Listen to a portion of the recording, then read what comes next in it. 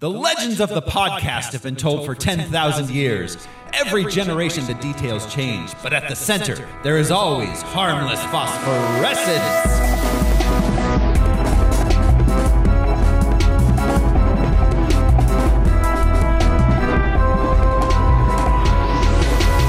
Hello everyone, this is Thoreau Smiley, and I am absolutely running from adulthood. Who's joining me this week?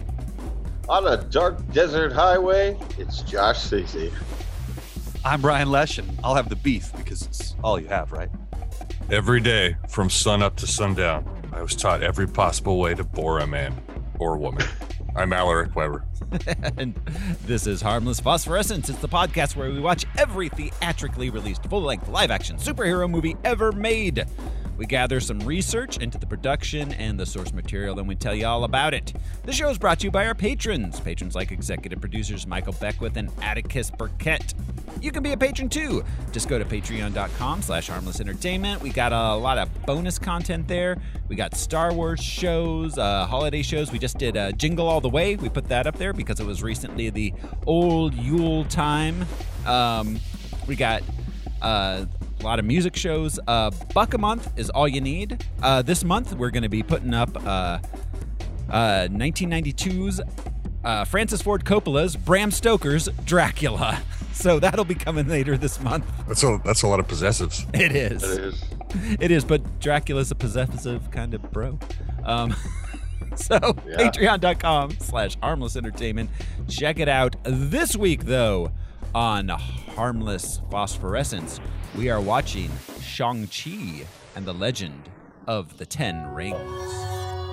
Throughout my life, the 10 rings gave our family power. If you want them to be yours one day, you have to show me you are strong enough to carry them.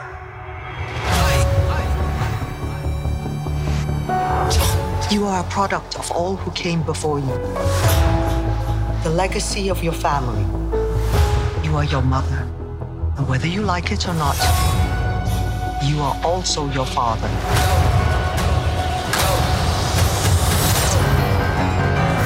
I told my men they wouldn't be able to kill you if they tried.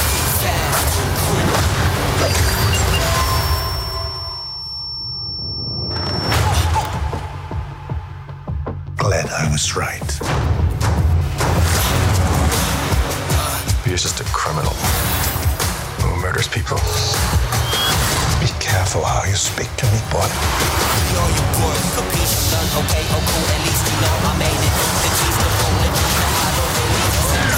I thought I could change my name, start a new life.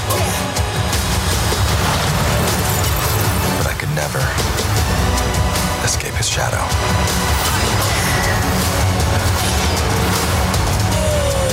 My son, you can't run from your past.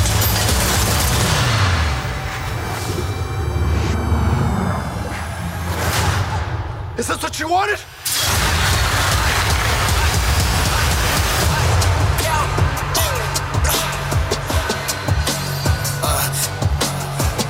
You got this. Thank you. Shang-Chi and the Legend of the Ten Rings. It was released September 3rd, 2021, had a running time of 132 minutes.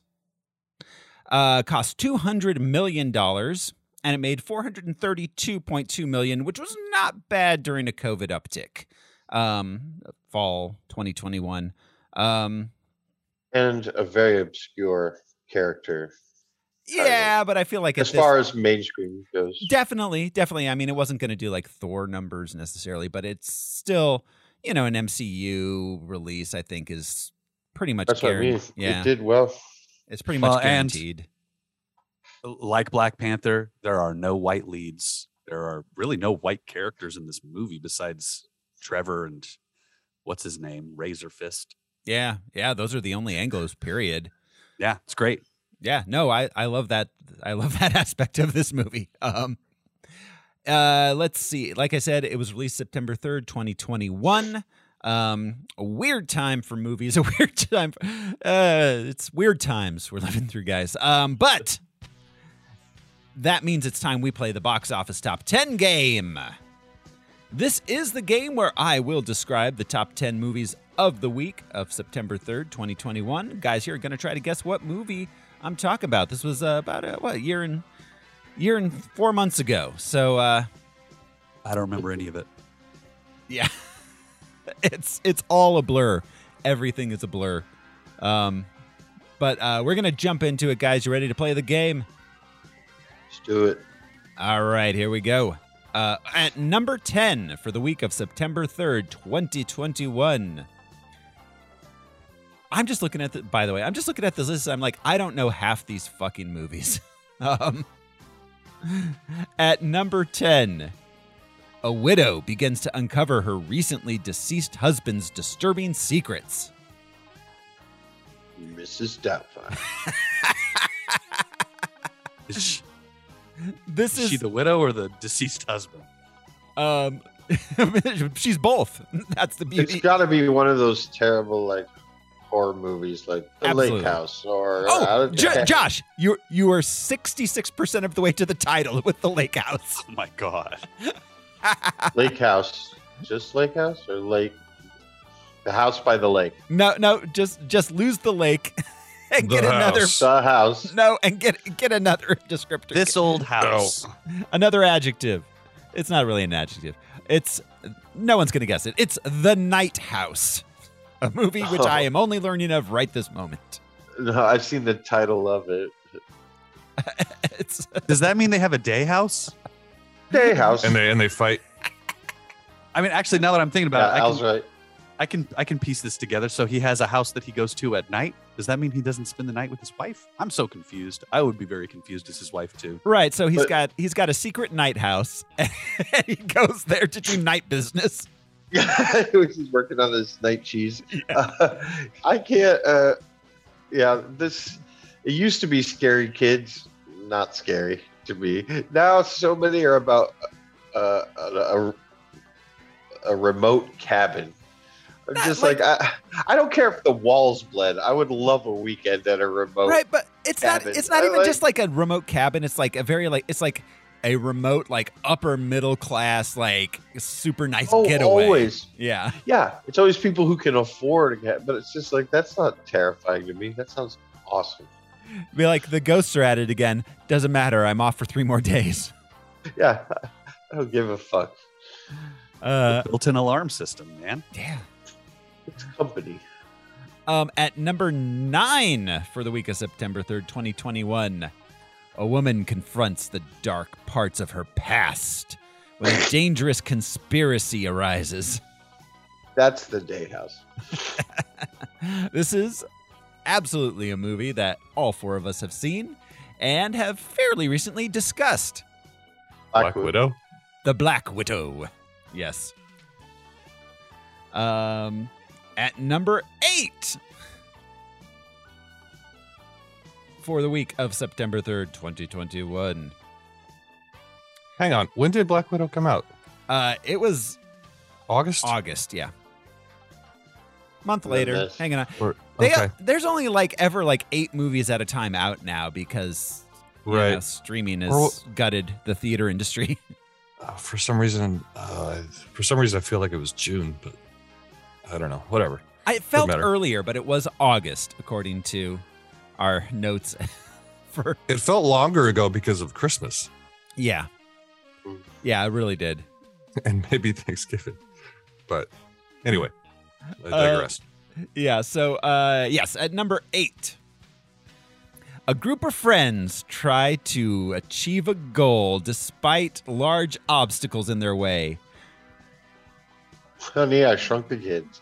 That was actually pretty misleading. A group which comes together as friends, which were not previously friends. This is as vague as I can possibly make a movie, which we have also discussed pretty recently.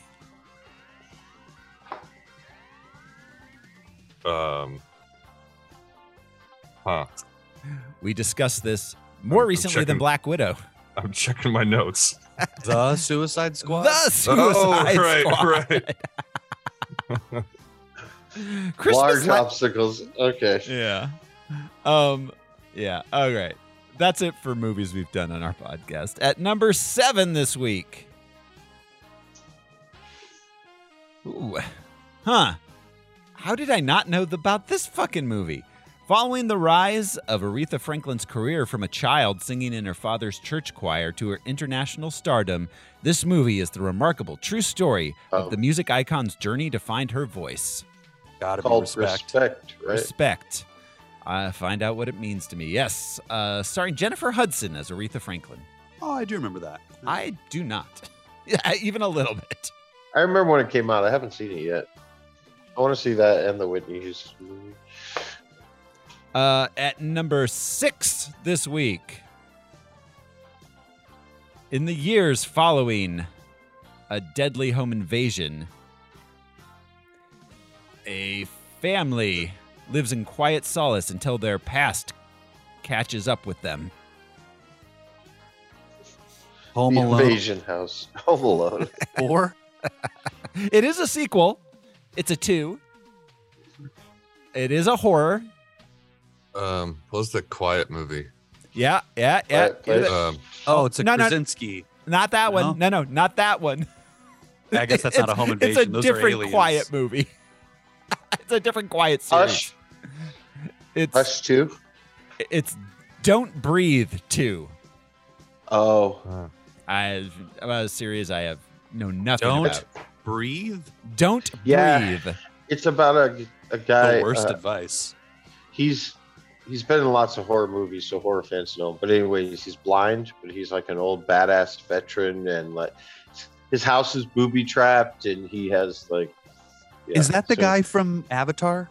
The bad guy? Maybe The sergeant? You're asking the wrong The- guy.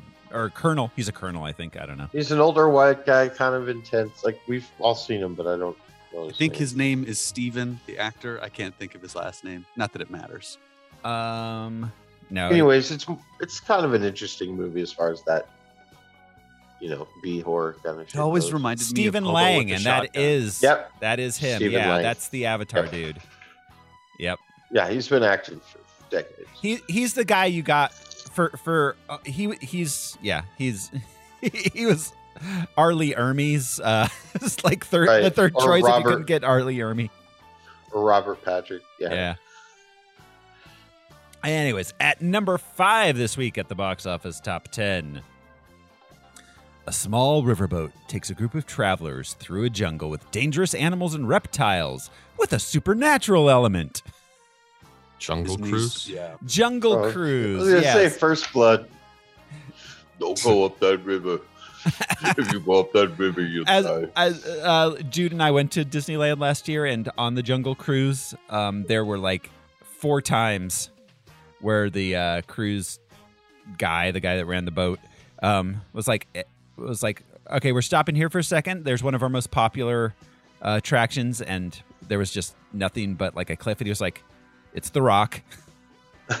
I always thought that would be the best gig at Disneyland. The Jungle Cruise, Like, yeah, that just would be perfect. Mad off the cuff jokes. That would be perfect constantly. for you, Josh. Like just puns and dad jokes for days. Yeah, I'd love it.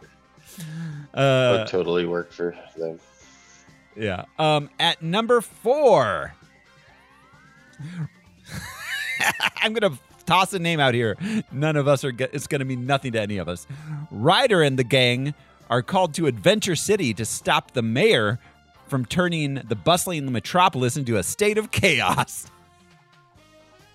This is a children's movie, I'm guessing. Yes. It's like Zootopia 2 or something. No. It's far worse than that. The Croods, the new mayor. It's the film debut of a popular children's television show. Blue's Clues? No. Ben 10, the movie. No. Think Blue's Clues is about the age, but this is no Blue's Clues. All right. As a dad who's watched many Paw a clue Patrol. that is blue. Paw Patrol the movie. Yep, you Paw got it out. Patrol, yeah. Paw Patrol the movie. Mayor Humdinger, by the way. They Paw have a live Patrol. show now. A live show? Yeah, Like they a have stage show? Uh-huh. They do. What, on stage? They're giant dog costumes with people like sticking out the top, and their front legs are the Are you shitting me? the dog's front legs are the human's back legs, so they dance. But yeah, they're all the dogs. There's a human person sticking out the. So there are two Back. audiences for this stage play: children and furries. Yeah. Is there an animal control character? I know that they're all like civil servants in one way or another, right? Yeah. But, oh, yeah. There's animal control in there, little. Oh, right, the dog catcher dog. Yeah. Oh, is there one? Yeah. I don't know. Yeah, no. They've got like they're basically like a village people of dogs. We've got the fireman and the cop and the medic, and there's one that's sea rescue. And it's like how often there's always a canal. Surfing dogs are real, man. Yeah, look it up. At number 3 this week, a bank teller discovers he's an NPC inside a brutal open world video game. Well, extra guy, extra man, or something. Close. Free guy. Free guy. Free guy. I Yeah. like this. I thought it was dumb and fun. I haven't seen it yet, but I keep intending to. It's Grand Theft Auto starring Ryan Reynolds and what's her name, Villanelle from Killing Eve. I mean, that's hilarious. I mean, Yeah, exactly. It's all you need for a plot. Have any of you watched Bullet Train yet? Yes. I like this. I liked it a lot. I love, Ryan Reynolds cameos. Oh yeah. God. Taika is the villain in Free Guy, Perfect. and he That- plays it like the Emperor, like Palpatine, and it's hilarious. The amount of Taika Waititi is the hardest working man in show business right now. The amount of He's one of projects them, yeah. that motherfucker has going is insane. I saw him at one point talking. Maybe it was one of those Vanity Fair, like Googling yourself kind of things. But he was talking about he just shows up. He's like, they don't tell me what to do. I just show up the day of and do the thing. So it kind of poked some poked some holes in the like. Damn, he must work really hard. Like, he doesn't study before he shows up to these sets. He just shows up and they're like, "Hey, Taika, can you Taika this line real quick? Thank you. We'll do it in 2, and you'll be done for the day." I heard him talking about on our Flag Means Death. He said, "Well, I Googled Blackbeard to see what he was like and what he did and how he spoke. And after about 30 seconds, I didn't want to do that anymore, so I didn't." That's like what he said playing Hitler. He's like, Right. I didn't look him up. Are you kidding me? No. I just, So he laughed at the reporter or whatever. It's like, so what kind of, did you do any research to play the role of Hitler? And he's like, no. He was like, fuck that guy. Yes. and what human being alive would have to do research to play Hitler? Well, right. You're right. Yeah, You know, it's it's an one innate- of the it's an most innate recognizable question, like figures. Is Hitler. You can't Yeah. you can't do like a nuanced, realistic portrait of Hitler. Nobody wants that. but he wasn't a nuanced man. No. Quite the opposite. Yeah. All right. At number 2 this week, the week of September 3rd, 2021. A legend returns to a now gentrified Chicago neighborhood from where he first came. Legend. The tag line for this movie is "Say it." Shazam! This is a horror film from the director of the upcoming Marvels. It is technically a sequel to an old 90s film, not a remake. A lot of people thought it was a remake. It's not. It's a sequel to an old 90s horror film, which was fairly popular at the time. It wasn't like it didn't do super well, but I think it's grown a lot in estimation over the years. And don't say it. So it's sort of an Incantation? Or Yeah, Curse yeah, Word? yeah. You're getting there. Leprechaun with freaking what's his face? No. Or not Leprechaun. Oh God, Candyman. Candyman. Yes. Oh, right. Mahershala, Don't not say his Mahershala. name. It's Dr. Manhattan. What is his name? Um, Yahya Abdul Mateen. Yes. Yes. Jordan Peele produced it. Yeah. So, it was an actual sequel. They did not do a remake, which is confusing because they named it the same fucking thing. I love that new thing where we're like, titles don't mean anything anymore. We can name the movie the same thing 5 times. Well, and Z Generation does not look back and say like we did. Like they don't understand. You could call it the same name and they'd have no idea that it was. Oh, Nirvana's a band. I thought it was a clothing company kind of thing. I just heard Nirvana's being given a lifetime achievement Grammy. I'm like, lifetime achievement. I mean, I know they have a heavy and long shadow by which many bands operate under, but they didn't have much of a lifetime. No. Yeah, I give it to Dave Grohl. Yeah. I don't know. That's why the Rock and Roll Hall of Fame exists. Yeah, Nirvana, sure, they belong in the Rock and Roll Hall of Fame, but a Lifetime Achievement Award, come on. That fucking what's his face who's living off the bass player Chris Novoselic. Yeah, Chris Novoselic. That dude hasn't worked in like 20 years. No, He's a he plays in a bunch of bands, doesn't he? I thought he played. He does. He has a bunch of side project things. He but plays in a bunch of old punk bands. He's been a teacher for many years, I believe. Yeah, like he's no. Yeah. Anyways, No, like a school teacher. Yeah. Not a music teacher. Yeah. necessarily. Yeah. No, he like basically left the business and does music as a hobby. Oh man, remember when he caught that bass with his face? Oh, Saturday Night Live. Was it SNL or was it MTV?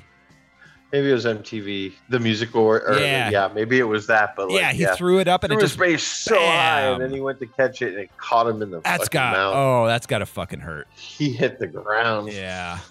Yeah, they almost lost their bass player there. Yeah, I don't know if he was unconscious, but he went down. That's punk rock for you.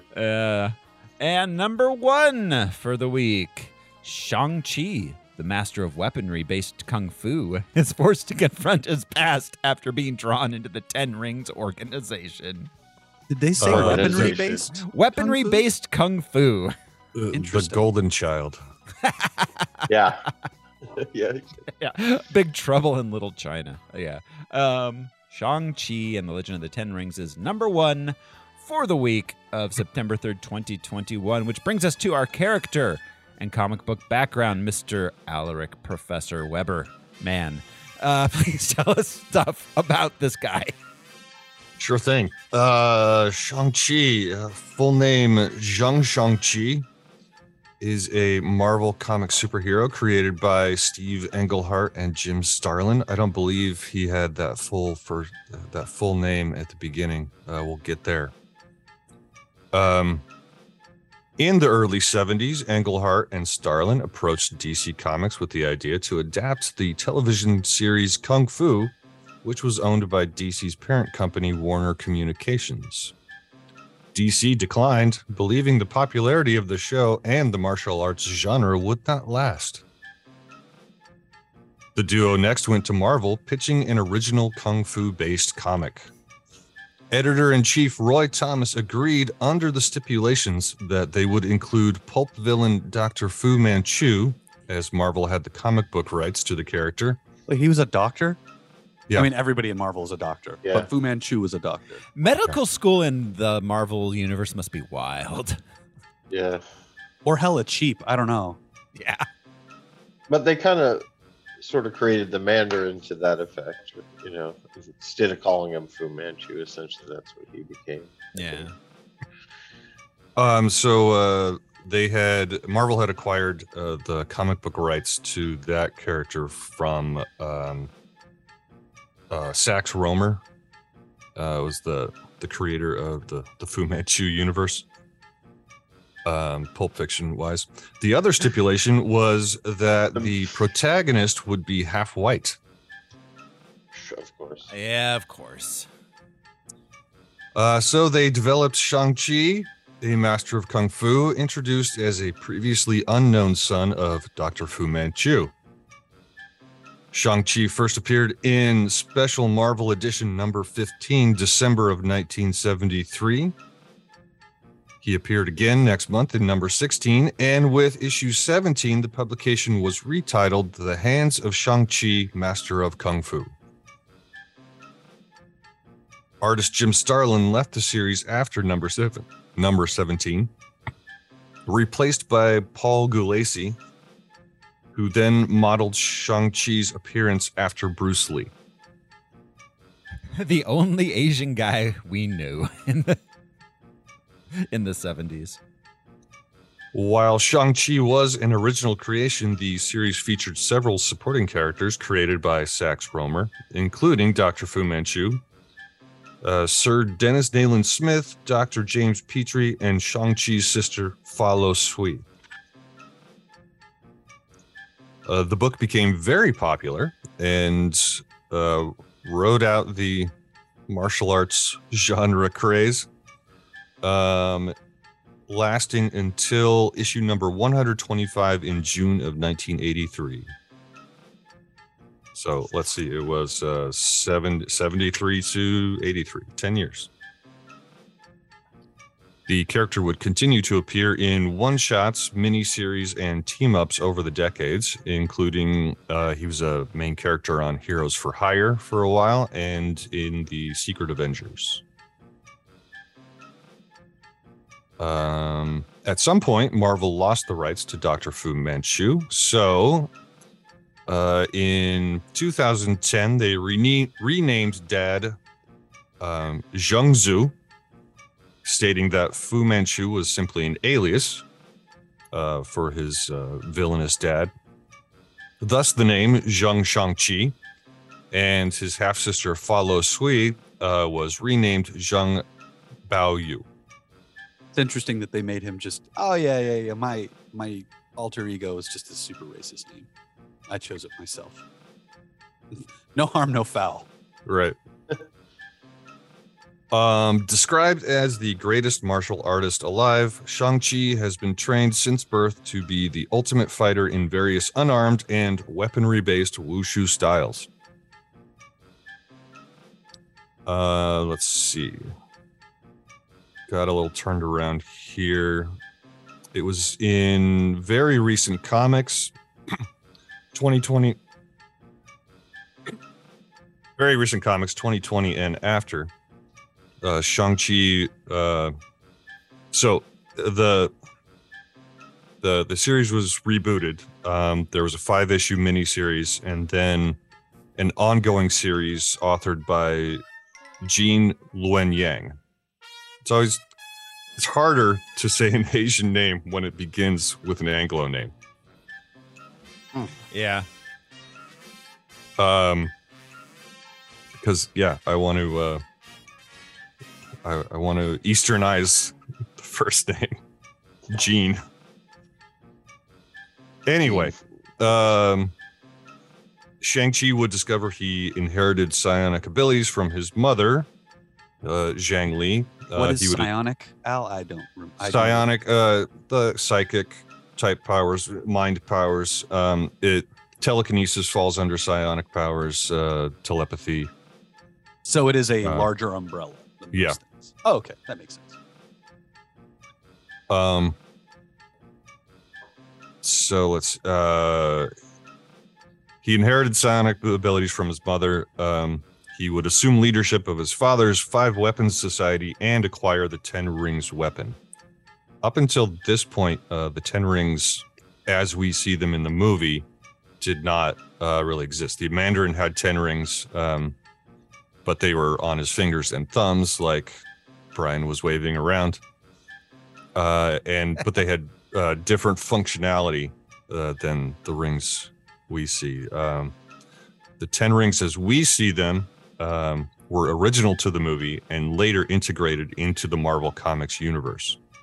Well, and that's a martial arts training tool. They're weights that you wear on your wrists and forearms to make your punching arms stronger, essentially. Okay. Yeah. Which makes way more sense than wearing jewelry as a martial artist. Yeah. Also, thanks to the movie, they retconned his white mother and his mixed race heritage. So his mother in the movie was Yingli, and then in the comics, it became Zhangli or Zhongli. That's awesome that the comics also changed that. Yeah. What did this guy? What else did this guy write? Sorry, I ran out of space on my page. I ran out of paper. They shut down the paper mills. Damn millennials. They were shipping you one sheet at a time. There's got to be a better way to get paper. There's gotta be. American Born Chinese was a graphic novel that this guy wrote. Anyway. Oh, I've heard of that. Yeah.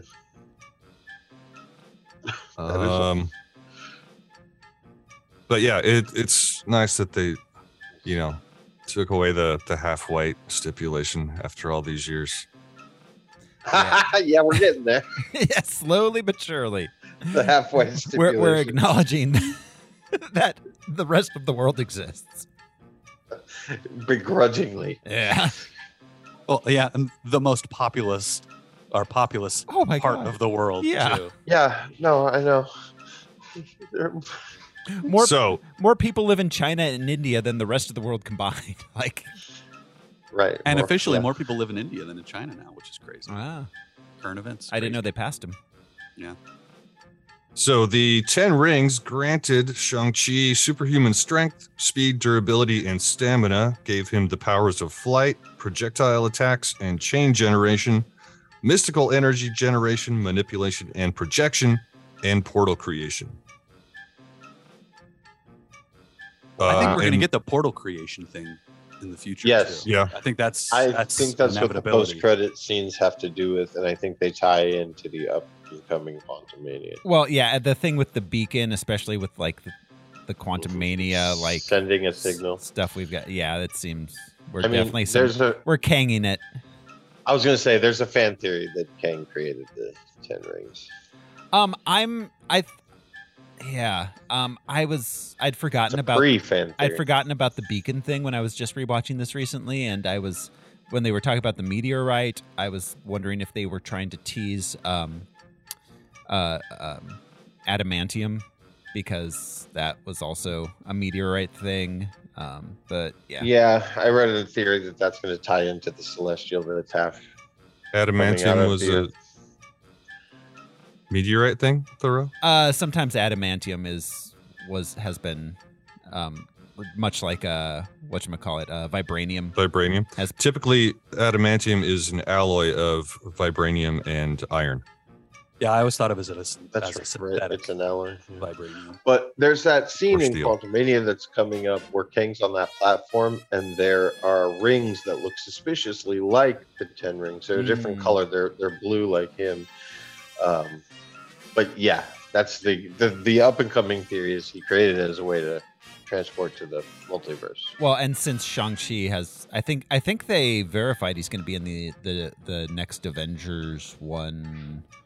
He'll be in Secret Wars for sure. Yeah. So, yeah, and I mean, Kang seems to be the guy that they're building up to be the new Thanos. So I had mentioned the 5 Weapons Society. That referred to there were five sets of heavenly weapons of Ta Lo. The others being the 1 hammer, 2 swords, 3 staffs, and 9 daggers. And a partridge in a pear tree. And 10 golden rings. Yeah. You got caroled. Bam. Sounds gross. And I'm done. All right. Not if you know Carol. Dweller in Darkness and Razor Fist are from the books as well. Yeah. And the Mandarin. Yes, of course. Yes. Who we've seen. Yes, we technically have the Mandarin in this movie again. Yeah. And I love the way they tie that in. It just makes so much sense. That was early 2000s, right? Where they shifted away from Fu Manchu and towards the Mandarin, right? The Mandarin's been in the book since the 70s. They're two separate characters, but they dropped Fu Manchu because it is like an outright racist and stereotype. original Mandarin looked sort of that way with the long Fu Manchu beard and stuff. And it took them a while to get rid of the Mandarin because it was slightly less offensive than Fu Manchu. Very slightly. But they addressed it well in this. Yeah, this movie handles it beautifully. It does. In so many ways. All right. Thanks, Al. That brings us to the production of the film itself. This movie has a screenplay by Destin Daniel Cretton. And David S. Goyer. No. Who, let's see, he has writing credits on something called Short Term 12, 2017's Glass Castle. He is a movie called Just Mercy, which looks like it has Michael B. Jordan in it. And Short Term 12 is about the foster care system. That movie was a hit. It was okay. An art house kind of thing. Huh. I haven't heard of that one. And he is writing on the upcoming Avengers, the Kang Dynasty. We also have a writing credit from Andrew Lanham, who, let's see, he has writing credits on The Shack, The Glass Castle, Just Mercy. Yeah. Yeah, I think they're writing partners. Yeah. They do the audio commentary, and it's really fun hearing them. Oh, okay. Yeah. And then also, Dave Callahan has a writing credit on this one. Dave Callahan, let's see. He wrote The Expendables 1 and 2. He has a writing credit on the 2014 Godzilla. He did some rewrites on Ant-Man. The Wonder Woman 84 he has a writing credit on. And he has a writing credit on the upcoming Across the Spider-Verse. Again, I'm pulling from what I got from their audio commentary. I think that he was the one who turned the action sequences into more cohesive story structure elements. Instead of them just being like a fight. Like, how does this thematically match the story?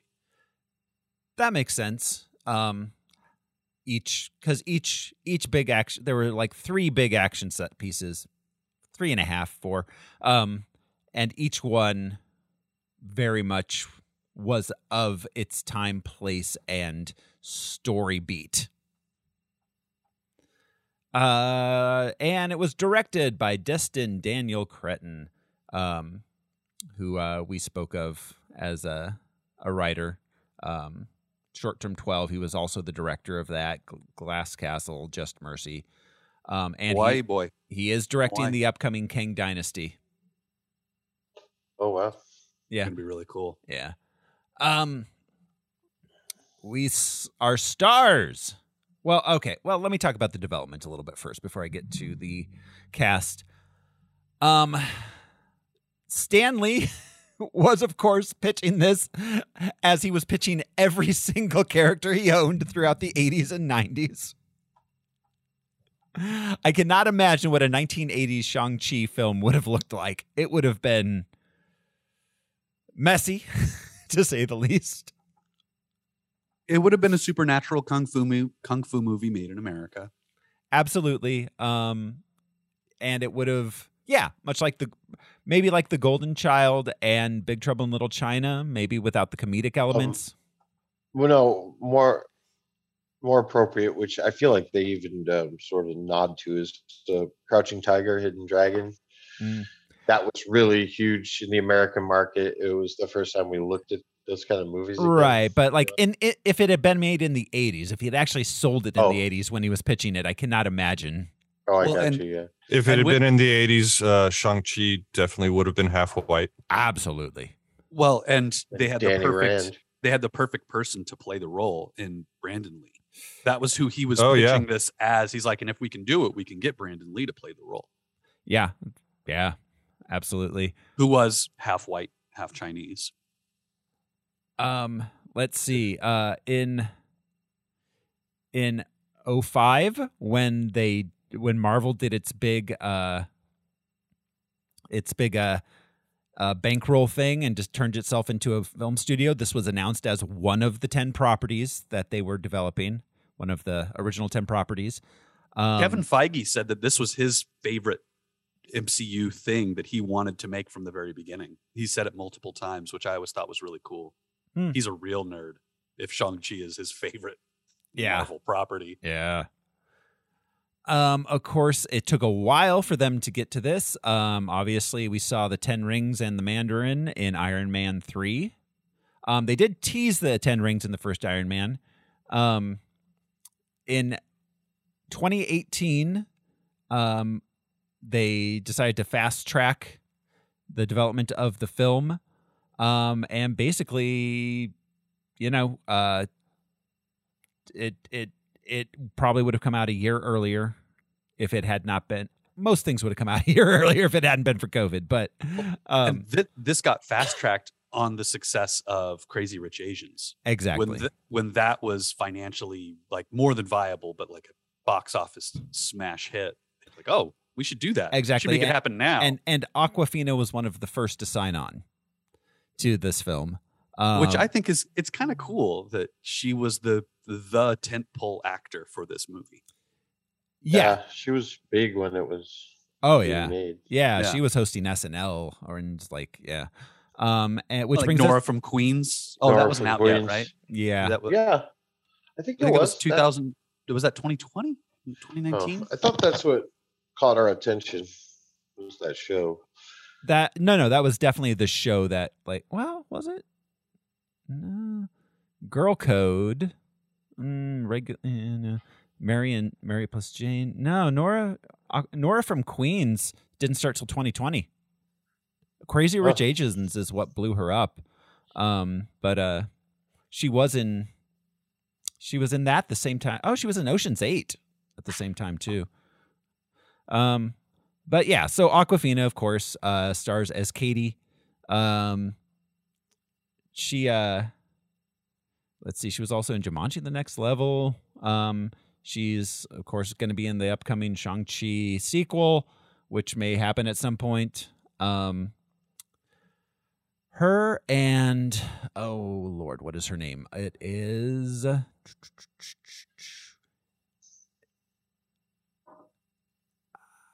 Stephanie. Oh my God, I'm going to say this name.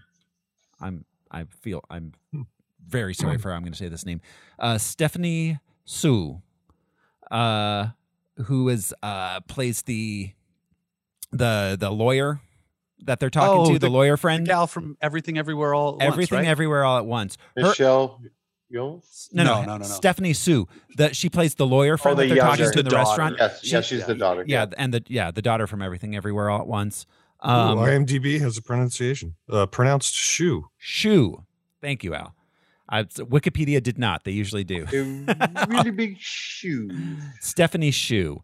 I first saw her in Miss Maisel. Oh yeah. Yeah, she's really good in that. She's recurring. It's still going on, so she is really good in that. She's also in Nora from Queens. But her and Awkwafina, by all accounts, being the only two comedic Asian actresses of the same age in Hollywood, apparently. I've heard her talking in interviews about how they audition for every single role the same. Like they both, like if there's a show that needs a somewhat comedic Asian woman, they're both there. They've.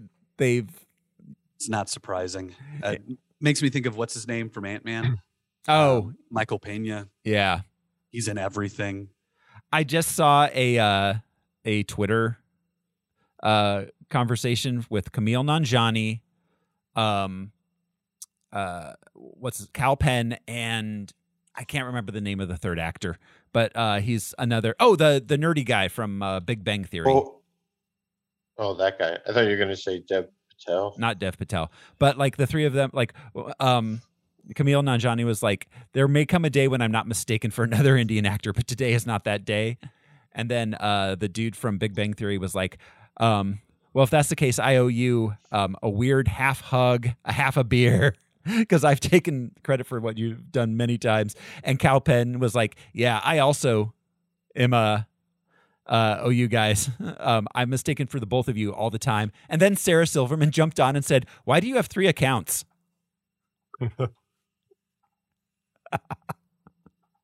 Fucking Sarah Silverman. Anyways. Yeah. Stephanie Shu. I like her a lot. I really, really like Everything Everywhere All at Once, and I really like her in it.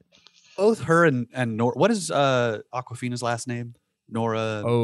Something. She branded herself well with Awkwafina. Yeah, she's just Awkwafina. But the two of them both have a similar ability to be very funny. Nora Loom. Loom. Yeah. But also, they're able to draw on some of that dramatic, empathetic kind of thing too, and it's neat to see somebody who's just considered funny, be emotional in a moment without being sad. Yeah, absolutely. No, they're both very good. Let's see, as Zhu Zheng. I'm starting already. My problem is the I's and L's look the same. Zhu Zheng. You're fine. Zhailing. Zhu Zhailing. Thank you. The sister Zhu Zhailing. We have Xu Xialing. We have Zhang We Menjie. have limited time, folks. Yeah. We have Zhang Menjie.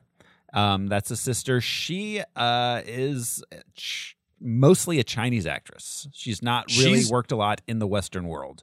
She's never been in a feature film. She has never been in a American feature film. Western. She has been in a number of Was she? Chinese feature films. Yeah. Because when I was listening, I don't think she'd ever been in a feature film. These guys were talking about her on the audio commentary. She's awesome in this. Yeah. Oh, I'm sorry. Theater. She did a lot of Chinese theater. Okay. And some Western theater. She played Dodger in Oliver Twist. Oh, that's cool. Yeah. And she's in the upcoming new season of The Witcher with the lesser Baby Hemsworth. Yeah, little Hemsworth. Hem's not worth as much. Fala Chen plays Young Lee. That is the wife that dies. I guess she had just graduated from Juilliard before getting this role. Fala Chen? Cool. The wife, the mom. Yeah. Fala Chen. Wow, good for her. She's done a lot of work in China.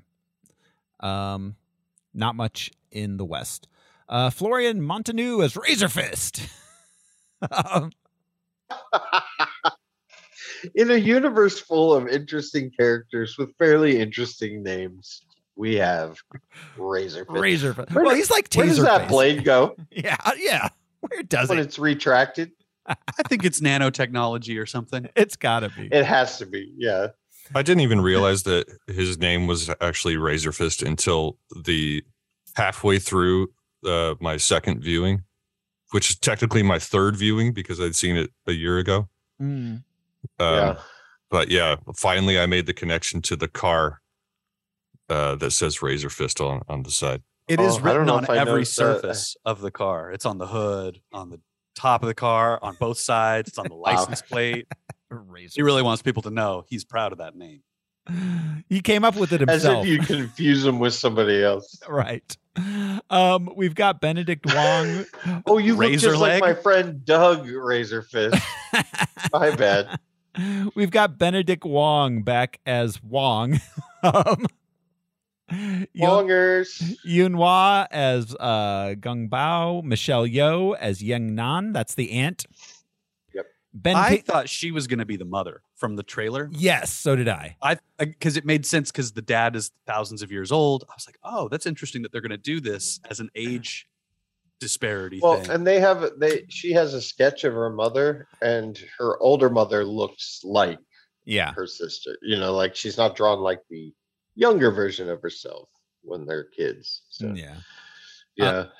Tony Leung as Zhu Wenwu, the dad. He's awesome. He is like the George Clooney of Chinese film, by the way. He is like one of the most famous people in Eastern film. And he's had a really very good. long career playing bit parts in Western media as well.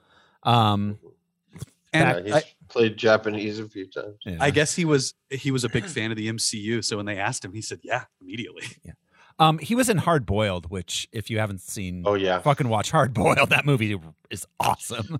I heard Jackie Chan's going to be in the second one of this. Really? Oh, interesting. I would love that. Oh my God. The MCU is sucking like they're not. I don't mean sucking, but like the vacuum, like a black is pulling hole, man. everyone. The gravity is immense. Didn't we already have Meryl Streep? Yes, I think so. No, well, Harrison Glenn Ford, Close. fucking like every Glenn Close. Harrison That's right. Ford's coming in. Oh, Glenn Close, but yeah. Ben Affleck says he's hoping to come in. Yeah. So, Zach Cherry is back from. He's in San Francisco now. Apparently, he moved from New York, I guess, or he's on a tour. He's on vacation or something. I love that actor gets a name drop before Sir Ben Kingsley. What character are we talking about? The kid on the bus with a phone? He was in Spider-Man. Oh, that kid. Yeah. Yeah, Ben Kingsley, of course, back as Trevor Slattery. And we haven't even talked about our star playing Shang-Chi is Simu Liu, who got his start as a stock photo model? As a stock photo model, yes. He is easy on the eyes. He's a photogenic dude. What's funny is he's talked about how in China they're kind of angry about him, and this film didn't do well because they consider him to be ugly. He's considered to be ugly in actual China. He has broad features. Yeah. So I don't, it's just interesting the different beauty standards in the West and there. Well, and this wasn't even released in China. Mm-hmm. Or at least in theaters. Yeah. I'm sure you can find. Yeah, absolutely. Yeah. He kind of came to prominence in Kim's Convenience. He was the star. Which is hilarious, but also has a very sordid history of racism. Yeah. On set. Yeah, I've heard, which is interesting for a film that's British? centered around. It's Canadian. Yeah. For a film centered around like the immigrant experience. But, written by white people. Yeah, Directed of course. by white people. Of Produced course. by white people. Starring Asian people. Yeah. Yep, of course. I think the mom had cancer, and they're like the prominence of cancer in Asian women is very low. I think that was the plot point, that they were all like, "Why are you doing this? This doesn't even make sense. Use these 7 other things." I really enjoyed Kim's Convenience though because of all their performances. I never saw. I've watched a few episodes, but yeah. Oh, by the way, Florian Montanou, Razor Fist, is mostly a boxer known as Big Nasty. Oh, which heard that name. Yeah. He also plays Victor Drago in Creed 3. Really? Yeah. And he's in the upcoming Borderlands movie. Huh. I didn't know they were making a movie of that. Yeah. We've got voicing Abomination. Tim Roth actually did some voice work for that. Cool. Yeah. That He did no mocap or like facial. No, he showed up in a stuff? booth for like 10 He minutes. just Vin Dieseled it. Yeah. Yeah, absolutely. He's all, put that shit on Sean Gunn. I got things to do. Yeah. He was one of the best parts of She-Hulk. On this tie-in, yeah, it was just great. I It's don't know. all like it's they all go right back connected. to this. Yeah. Yeah. Yeah. I love that this is the connecting thread for so many things too, without being ham-fisted connecting thread. Mm-hmm. And I also like the Wong as the Nick Fury character in this phase. You know, it used to be Nick went and talked to the heroes and Nick found the heroes and stuff. Now I love that it's just Wong walking through a portal like, I need you, let's go. Mm-hmm. And then It's What's Wong's the- world. We're just living. what's her in it. name? With a Y, but not where you think. Madison. Madison, yeah. Oh yeah, Wong. I love he walks through the portal and just slams the girl's drink. Yeah. He's a party animal. Yeah, Wong's the best. So that about covers it for our background on this movie. You guys ready to go ahead and just get into it? You're muted, Al, and I know you have a gym. Thoreau, what happened to your shirt? Yes, I am doing this topless, by the way, for our Yeah, he listeners. took off his And shirt. he's shredded, you guys.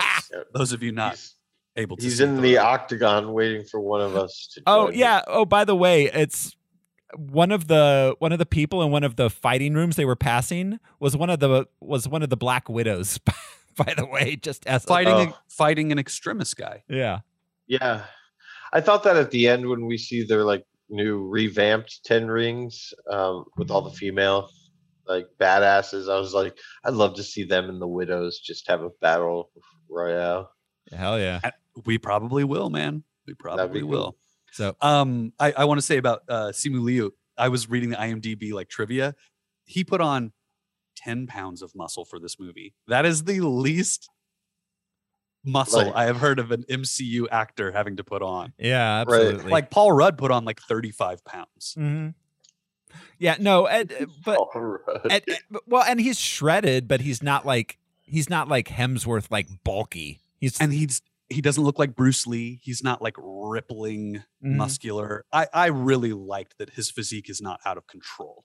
Well, I was going to say, it's not something you want in martial arts or I- kung fu. You don't want bulk. You want you don't wanna be agility big. and speed. Yeah. Yeah. like you know, like Thor. Mike Tyson could beat anyone up, but Yeah. probably not Bruce Lee. Like Thor and Cap, all right. They were both had to be humongous, bulky, shredded, but I'd like us to start getting away from them having to be absolutely fucking like jacked out of control. And I think we are. We're inching that direction. Yeah, I think so. Yeah, I think so. So, all right, here we go, guys. We're going to jump into it. This is Shang-Chi and the Legend of the Ten Rings. We open 1,000 years ago with a voiceover telling us about Zhu Wenwu, a Chinese warlord who discovered the mystical 10 rings, which grant powers, including immortality. He kills a bunch of barbarians. He establishes the 10 Rings organization, who were apparently behind a lot of shit throughout history. They imply that he's the great Khan. Yeah. Now they don't drop his name until like Act 2, right? Yeah. It is a I mean, while, they yeah. never, they don't drop his name for a while. Not criticizing you dropping his name right now, but just as Yeah. a plot point. I think he's just a mysterious guy for Yeah, in this story, a lot of this movie. Yeah. this is a good moment to just say it since we're introducing his name so early. They gave Tony Leung the opportunity to create this character whole cloth. Yeah. He Oh, created wow. Wen Wu and his motivations. They asked him, like, do you think he should like love his family? And his answer was, yeah, obviously. Yes. Like, Right. he just doesn't know how. And therein, boom, was the, his motivation, the dynamic for his character. It's It a was great. tenet of organized crime in any Mhm. culture, from the Italians to the Yakuza. Like, yes, family. Yeah, they made 10 Fast and the Furious movies about it. No, That's right. No, you know Let what's us not hilarious forget. is that over the last 20 years, apparently, homophobia in the mafia has fallen drastically because one capo had a son who was into drag, and they all went to his shows and were like, "Hey, these guys are all right." Oh my God, I love that so much. Wow. Bada bing. What a time to be alive. This is a talented kid. All right.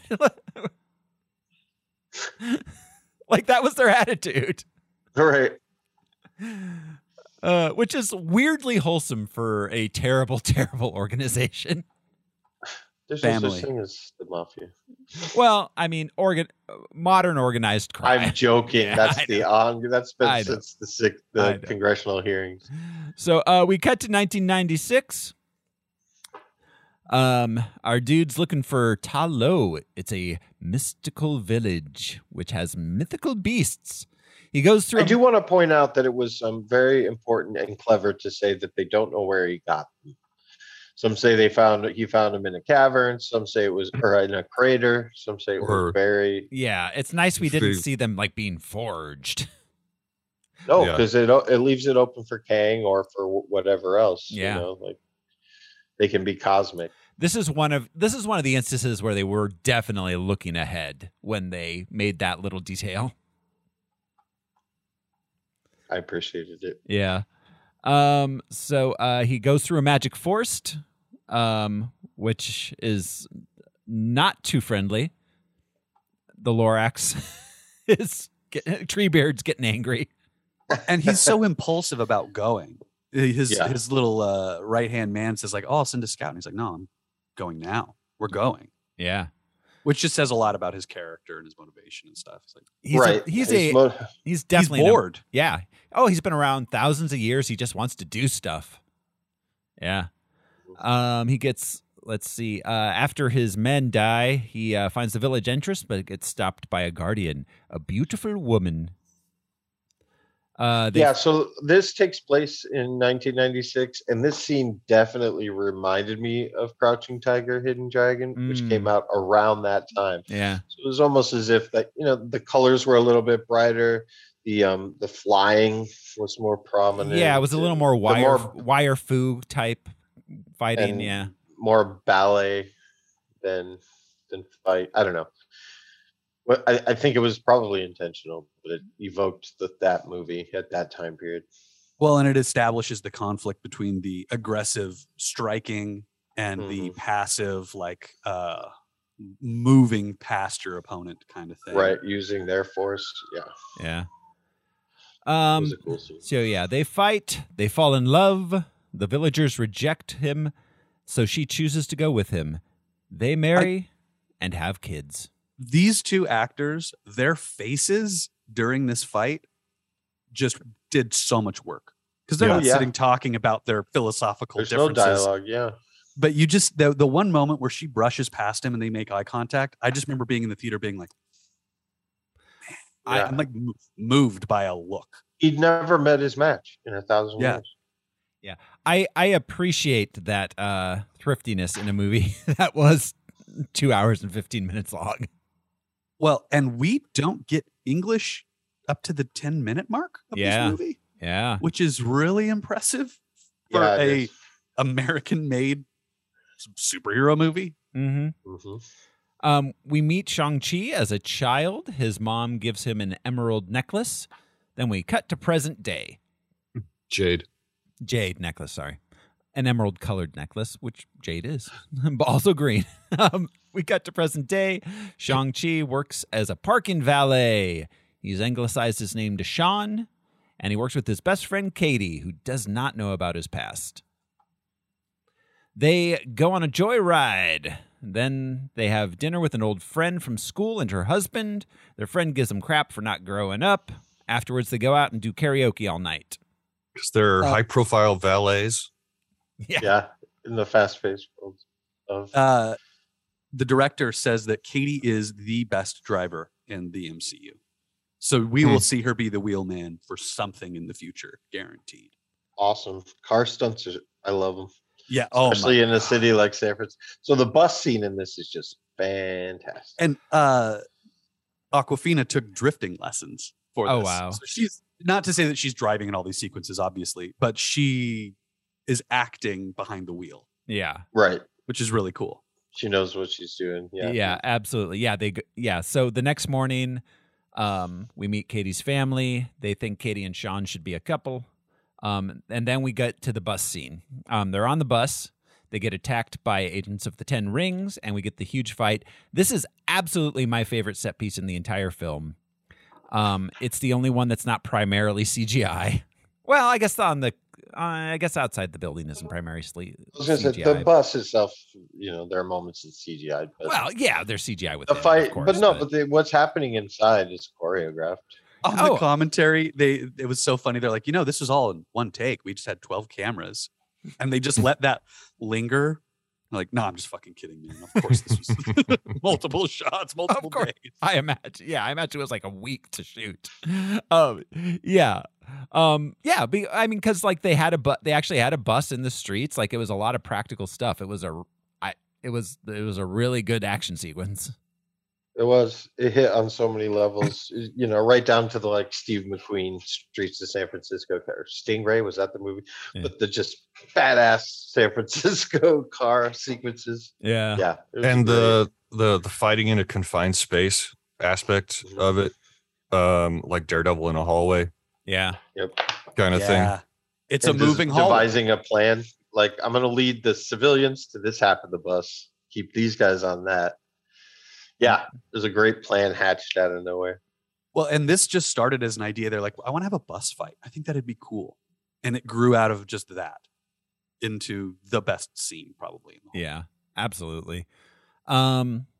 At the end, though, the Ten Rings... I'm sorry, and it's funny because we see them driving and obsessed with cars, and they're badass drivers in this, and then, boom, we see them on a bus. They're just on a bus.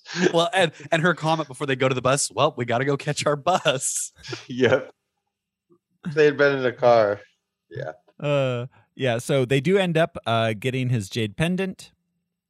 Katie demands Sean tell her the truth, and he tells her that he has a sister and he has to go help her. He got a postcard from her earlier, so we got a hint as to how he knows where she is. He has a sister. He has to go help her because she has a jade pendant too. Katie insists on going with him. On the flight, Shang-Chi tells Katie his real name. It's not Sean. It's Shang. Shang-Chi he tells her that... Which is a hilarious moment. Yeah. Well, and his response, I was 15. Like, he couldn't think of, call me Brad. Yeah. He tells her that when he was 7 years old, his mom was murdered by the Iron Gang, Wenwu's enemies. He took on the Ten Rings again and massacred the Iron Gang and took up leadership of the organization again. And he made Shang-Chi undergo training, but he does not allow her sister to train with them. She secretly taught herself. When Shang-Chi was 14, Wenwu sent him to assassinate the Iron Gang's leader. Traumatized by the mission, Shang-Chi runs away to San Francisco. This scene, they're in an airplane, surrounded by people, telling the story. I love that that's how they use the travel from San Fran to Macau. Like, well, we'll have him on an airplane, flying commercial, and she'll hear this story, and that's how we'll see this flashback. It's a really brilliant way to tie that in to the movie instead of just here's a flashback while they travel. Yeah. Yeah, no, absolutely. Well, no, because they do that. That's the thing they do a number of times is, and in the end, it turns out that the flashback is actually the entire movie is him telling that story to them in the restaurant. Yeah, it's like Iron Man 3, which by the time you get to the end of it, you're like, oh, this is how good of a narrator is this character? How reliable are they? Mm-hmm. They arrive in Macau at a secret fight club, which apparently people have been talking about. Macau is known as the Las Vegas. That's the gambling party city. Yeah. I was surprised that it wasn't in Madripoor. But at the same time, Macau is a real place in China, so that makes more sense. Yeah. Madripoor, I think, in MCU is supposed to be more down towards in Thailand or more like an island area down there, more southeast. Yeah. So at the Fight Club, they get shown around. We see Wong fighting the Abomination, apparently for fun. Yeah, they're buddies, and then he gets them out of jail later. Yeah. Shang-Chi gets coerced into fighting so he can find his sister. To his surprise, his sister's the one he has to fight. Are they fighting for fun, or is Wong just doing it for money? Yeah, Because he's just making a few bucks. in Endgame, yes. he had no money. That's true. Right. Yeah. He's like, Yeah. I got rupees, I guess, was what he had. Yeah, I think you're correct. Yeah, I think he does. He's the trying to make a circuit. buck, yeah. We find out in She-Hulk that this was part of his becoming the master, whatever, The Sorcerer Supreme. the Sorcerer Supreme. Yeah, that this was part of that whole thing. But he's telling Emil, like, maybe you'll learn to pull your punches next time, Yeah. Right. like we practiced. So it's all a ruse. Yeah. Yeah. Yeah. No, he's definitely hustling them. Well, yeah, and I mean, in She-Hulk, Emil's 7 wives bought him that property. I wonder what he does with his purse money. I was going to say, I think it helped him start his institute or whatever. Absolutely. Yeah. So But people know Sean from the video of the bus. yeah, these bus guy. He's bus Yeah. boy. Yeah. Busboy. Busboy. Yeah. So his sister kicks his ass. We discover she owns the club. She ran away and founded it when she was 16. The 10 rings then attack the Fight Club. We get a big set piece of them fighting on scaffolding outside the building. Eventually, Wenwu arrives and captures Shang-Chi, Katie, Xiaoling, and the pendant. We also find out she didn't send the postcard. No. She didn't invite him there. She didn't necessarily know. It's a great moment in this movie, too, because it's such a simple thing. And they're both like, oh, we know what's happening. We're stupid. Well, and he's so matter of fact. Like he abandoned her and hasn't spoken to her, but now it's like, okay, now it's time. They finally want these, and they finally want it. She's like, fuck you. I love this scaffolding fight. This is one me of the too. most creative fights. Just not the choreography necessarily, but the cinematography of it, because so much of it is shot top down. Mm. So we're I have seeing it like such- they're fighting on a flat surface, but they're not. I have such acrophobia. And sometimes the CGI, it doesn't bother me, but then there are other times where it's like, whoa, when she's flying away on that bamboo. Yeah, when she bamboo falls is off. strong, but it's like, yeah, it was a Yeah. good. There's some great sequences. It's so like just perfectly designed to give that feeling of falling, that roller coaster going over the edge feeling Mhm. multiple times throughout these shots. It's great. Well, and Chinese skyscrapers, they're at a height that we're just not familiar with here in the United States. Oh, You yeah. know, And- Trump Towers, the biggest in New York. That cloud of bamboo on glass and steel is really cool too. That's a real thing. You go to Hong Kong and buildings are Oh, yeah. scaffolded with bamboo instead of steel. Strong shit.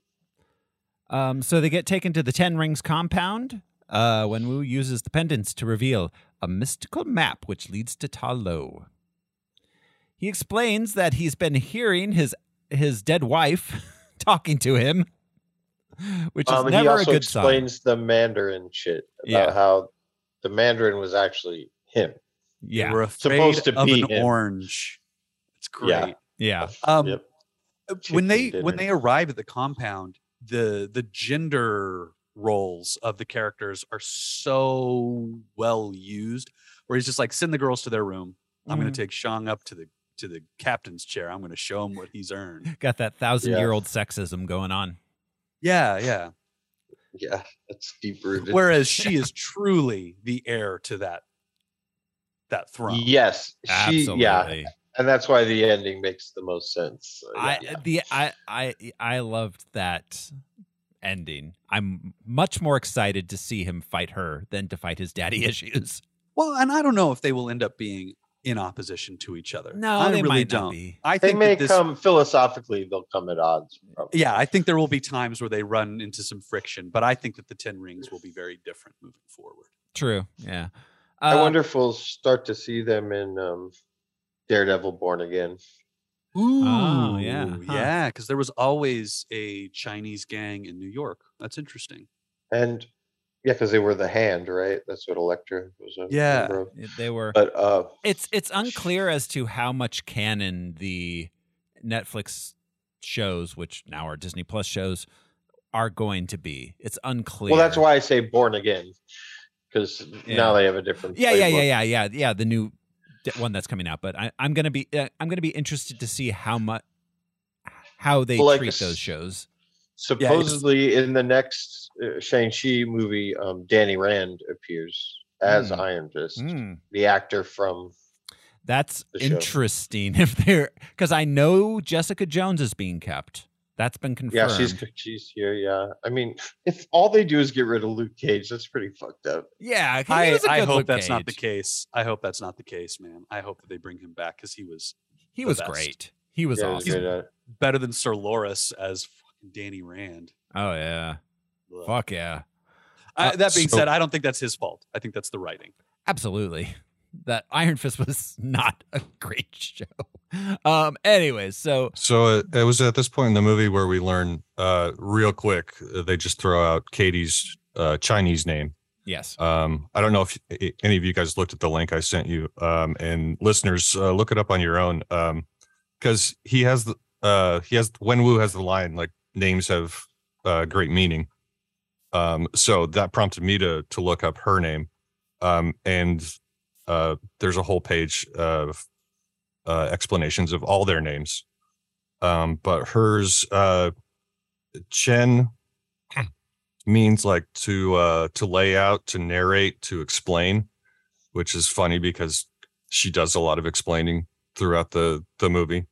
And then Ruwen, the second character, means token made of jade, which is fun because jade is the MacGuffin of this movie. Right. Brings them together. And then the last character means like multicolored or patterned clouds. It was a bit of interest. Yeah, they mentioned her. Several people compliment her pants, which are brightly colored. Yeah. But yeah, listeners, if you have interest, look up, try and find that page with all their name meanings, because their names are very appropriate to their characters in this movie. Well, yeah, and she's a very colorful character in general, so multicolored. Right. Yeah. Yeah, literally and figuratively. So all right, they he tells them he plans to destroy the village if they won't release his wife, who he believes is being held captive in Ta Lo behind a sealed gate. It's like, I'm gonna burn this mother down. Kooky. When Katie and the kids object, he puts them in a jail cell or a room. He imprisons them. He immediately bests both of his children. Yeah, immediately. Yeah, it's not hard. Yeah, and doesn't think about it. Doesn't have any remorse. It's like they'll figure it out. They'll see that I'm right. Mm-hmm. Very much a patriarchal view of your children. Definitely. And also just self-aggrandizing. Like, he hadn't seen his son in so many years, but he's just so confident in his training and his training. Like, I told him they wouldn't kill you if they tried. Yeah. Glad I was right. And it's just one of those things where it's like dad taking credit suddenly for the shit you accomplished since you last saw dad. There's a lot of real boomer shit there, yeah. Yeah. Like, I instilled you with those values by not being around ever. But that's such a real relatable dynamic between fathers and sons and daughters and fathers, really. Yeah. I'm glad for once one of these origin stories is finally touching on father issues. Yeah, I know. It's about time. Yeah. Well, find the woman. But honestly, though, to that point, this is the first time I think that it has immediately gotten to the dynamic of that. Instead of just being like, my dad is mean to me because he's my dad. Like, there's love in that. Instead of it just like, I'm your father, boy, listen to me. Yeah. This is more complex than any father figure we've ever really gotten. Like, and they never really reveal or hint that he hated his father. It was just, that was the final, like, I can't kill for him. Like, I just can't. Yeah, I don't feel like he hates his father. I feel like he has a lot of complex feelings about his father, and he doesn't want to be like his father. Imagine if all of our dads were 1,000 years old when they had us. Like, imagine the shit we'd have to hear then. The closest thing to this in the MCU is Thanos and Gamora. Yeah. Their dynamic. She clearly loves him, but does not like the things that she has to do for him. Yeah. Well, and he won't admit that, they raise them to be killing machines. They think that there's affection in there. It's like your old man, the only thing he ever taught you was hunting. Oh, yeah. It's like it's 1987. I don't know. It's just yeah. So Well, like, and- they both made bloodthirsty killers, and they thought that was supposed to redeem them in their eyes. Like, well, I taught you how to defend yourself.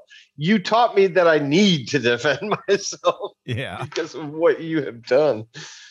I had to, and I have to end up defending myself from you. Right. If it wasn't for your bullshit, I could carry pepper spray like a normal. It's a total like, oh, you kids, you're the trophy generation. You're the motherfuckers that gave us the trophies. Right. Seriously, though. Yeah. I've had that You're conversation. just like me. Chip off the old block. Yeah. Like, I moved to San Francisco and started my own functional life at 14. What were you doing at 14? Walking around in meteor craters. Exactly. So all right. In their cell, their prison cell, it's not a cell, it's a room, but they meet Trevor Slattery. It's a dungeon, Thoreau. This is a It's a castle. dungeon. Yeah, but he's Yeah. got his like mirror there and everything. Like Yeah, his, he is a jester. It's He's a jester. backstage. Yeah. But when we first see them, they're in the doorway Yeah. of a locked dungeon. It's got bars on the windows and everything. Yeah. Who they imprisoned him for being the Mandarin. They were gonna he tells them that they got him out of jail. They were gonna murder him, but they found him entertaining, so they kept him around. What did he start to do? His Macbeth? Yeah. Yeah. Yeah, he's constantly doing Duncan. But Nunkle. That's Lear, right? Yeah. Which the original Mandarin says, "Oh, you should have seen his Lear. It was the talk of Leeds or wherever." And we meet his companion Morris, a faceless mystical creature who's called a Hundun. Morris offers to guide them to Ta Lo. There was a bet between Cretin and what's the other guy's name? Drew, the writer, that they would put this creature in, and if it made it into post-production and into the film, Andrew, the writer, would get a tattoo of it on his body. Nice. Oh, And he was like, because of COVID, I haven't gotten it yet, but I'm going to get that tattoo. Morris. But they named Morris is named after his dog. Aw. It's like, that's really cute. I love that this Morris tattoo. is a cat's name. We grew up with a spokes cat named Morris the cat. Yeah. Spokes cat. The group escapes. They get a car. They drive through the magical forest, which is a barrier between our world and Ta Lo. So it's Razor Fist's car, but it's also an electric car. Yeah. So, he's green. This vehicle wasn't in production. Also, this isn't a car that you could buy. Mm. This is a what do they call it? Like a beta test. The Hyundai car? Razor Fist. They pass through many obstacles and finally arrive there in the land with many magical creatures made of CGI. This always surprises me. So much movie happens up to this point, and I always think like, "Wow, here we are. We're at the climax of the movie. There's an hour left, This is the halfway point. Yep. which is crazy to me. Of that a we get fairly to follow short at the movie halfway by- point. By It's a pretty MCU short standards. movie by MCU's. I mean, It's no, barely- what did you say was an hour and what? 2 hours and 15 2 minutes. hours and Yeah. 15 minutes. We see several Pokemon. Yeah. The fox with the 9 tails is actually Was a it Pokemon. Vaporeon or something? it's named 9 Tails. Oh. Well, and these are all mystical Chinese Right. creatures. The Pokemon is actually based on what's called a kitsune from Japanese folklore. Which, if you watched, what's it called? Lovecraft Country. Mm. The kitsune Oh. was terrifying in that. It was an incredible thing. In addition, It's to funny that you mentioned Lovecraft because the original Dweller in Darkness, if you look him up, he almost looks like a Cthulhu, Mm. Lovecraftian type character. It's the closest thing we get, I think, in the MCU thus far. So this is one of my biggest criticisms of this film is that at this point, as I love the creature designs, but the CGI is pretty weak. You can tell they were pretty rushed working post-COVID. I love this guess I didn't CGI. It notice feels fantastical to me. I didn't expect this to feel real. I expected this to feel like otherworldly. I didn't notice it either way. I didn't think it was bad. I found it to be pretty weak. The creature CGI specifically, personally. Interesting. For a 2021 MCU film. They're all Dragon looked okay. I think they put more money into the ones that interact. Probably. Sure. That's true. They're all nestled well within the uncanny valley. And I think intentionally. You know what I mean? Like they're less horse, more dragon. Every time they're less lion and more dragon. Everything is made to be it's supposed to make us uncomfortable, I think, by intention. I love the designs. I just feel like it felt rushed and it felt a little weak compared to kind of some stuff we've come to expect. Personal I thought they opinion. looked great. Yeah. Also, there's a difference. Marvel uses a lot of mocap on actual actors, and then there's some things that are just animated, so you could probably tell the difference. Well, there's that. I mean, Thanos looked okay because he looked like Josh Brolin. well, he did, and they clearly put a lot of effort into Thanos. Like, But that's what I mean. The mocap tech and the just computer generated image different yeah, no, Yeah, compared to Different creating layers. something whole cloth. in the background. Yeah, that's Yeah. just moving in the background. Doesn't necessarily have 3 dimensions. And what is it that Slattery says when he sees why is it looking at me like that? That's a direct quote from, what was that movie? Shit, I can't think of it. But he says it to a goat from the car. He's like, why is it looking at me like that? So it's him Oh. referencing, God, I can't think of the movie. It's Hmm. 20 years old. It was like early 2000s. it wasn't. No, it wasn't Sexy What the hell Beast. was that? Sexy Beast. I Was think it it's Sexy Beast? Yeah. Wow, I didn't catch that. All right, so they get there at the village. They are not immediately welcomed, but we meet Ying Nan, who is their aunt. She vouches for them, says they're allowed to stay. She explains the history of Ta Lo. Has Ta Lo ever seen a car? I don't think anybody's ever driven a car there. Well, they call it a car, but yeah, I think it's pretty funny that they just drive. They just Yeah. drive up. Yeah, Like in any other MCU thing, they would have used a portal. The fact that they used a car is beautiful to me. It is so stupid that it works. Even the dad Wing. I mean, anyways, they drove through a he portal. takes a car. yeah. they did drive through a portal, but yeah. So they let's see, thousands of years ago, the universe containing the village was attacked by the soul-consuming Dweller in Darkness and its soul eaters. It was saved by a dragon called the Great Protector, who helped seal the Dark Gate to the Dweller's world. According to Nan, the Dweller in Darkness has been impersonating the wife so that Wenwu will use the 10 rings to open the gate. Shang-Chi. But that's something that it's been doing since it was captured, is trying Yeah. to lure people Yeah. into to get it out. Mhm. So we That's a horror trope. briefly touched on the rings, and we're going to get into more of the dynamics of how the rings work and all that stuff. But Wenwu is drawing energy from the world, right? From the Yeah. outside world and pushing it out of the rings. When we see the mom fighting with the rings, she is just controlling the rings with her own just her own moving energy. them. Right, which is And- also what Shang-Chi ends up doing when he's So fighting we his dad later. We see them as orange, right? Whenever somebody is using their own internal power. Not to get into the MCU too much with the orange soul stone, soul energy is orange, whatever. Or We the see them- Kang energy. That's Yeah. like when it's nefarious, it's bluish. Yeah. It Well, has that. I think that's them drawing on outside power, like being power hungry is blue. You know, they show it as blue energy, whatever. But him putting the rings back on, he's drawing from this outside power. That's where the voices started to creep into his head, was because he's trying to absorb as much power. And the thing is like, oh, cool, I can speak to that. Yeah. Huh. The color's gonna.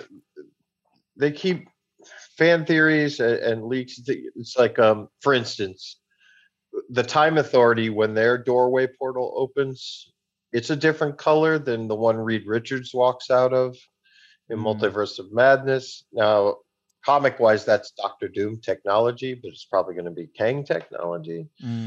So the colors do matter. We just don't know exactly yet.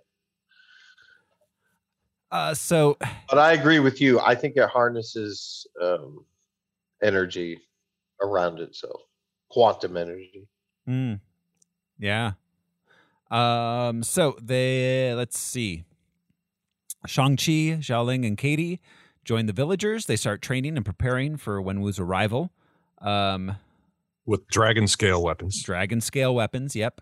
And it's a trope, but it's so great that it wasn't heavy-handed, that they allowed Katie to find her true purpose without having one of those sloppy scenes of just like, if you just put your mind to it, you can, like she says it, but finally realizes that she just gives up on it. She gets in her own way all the time.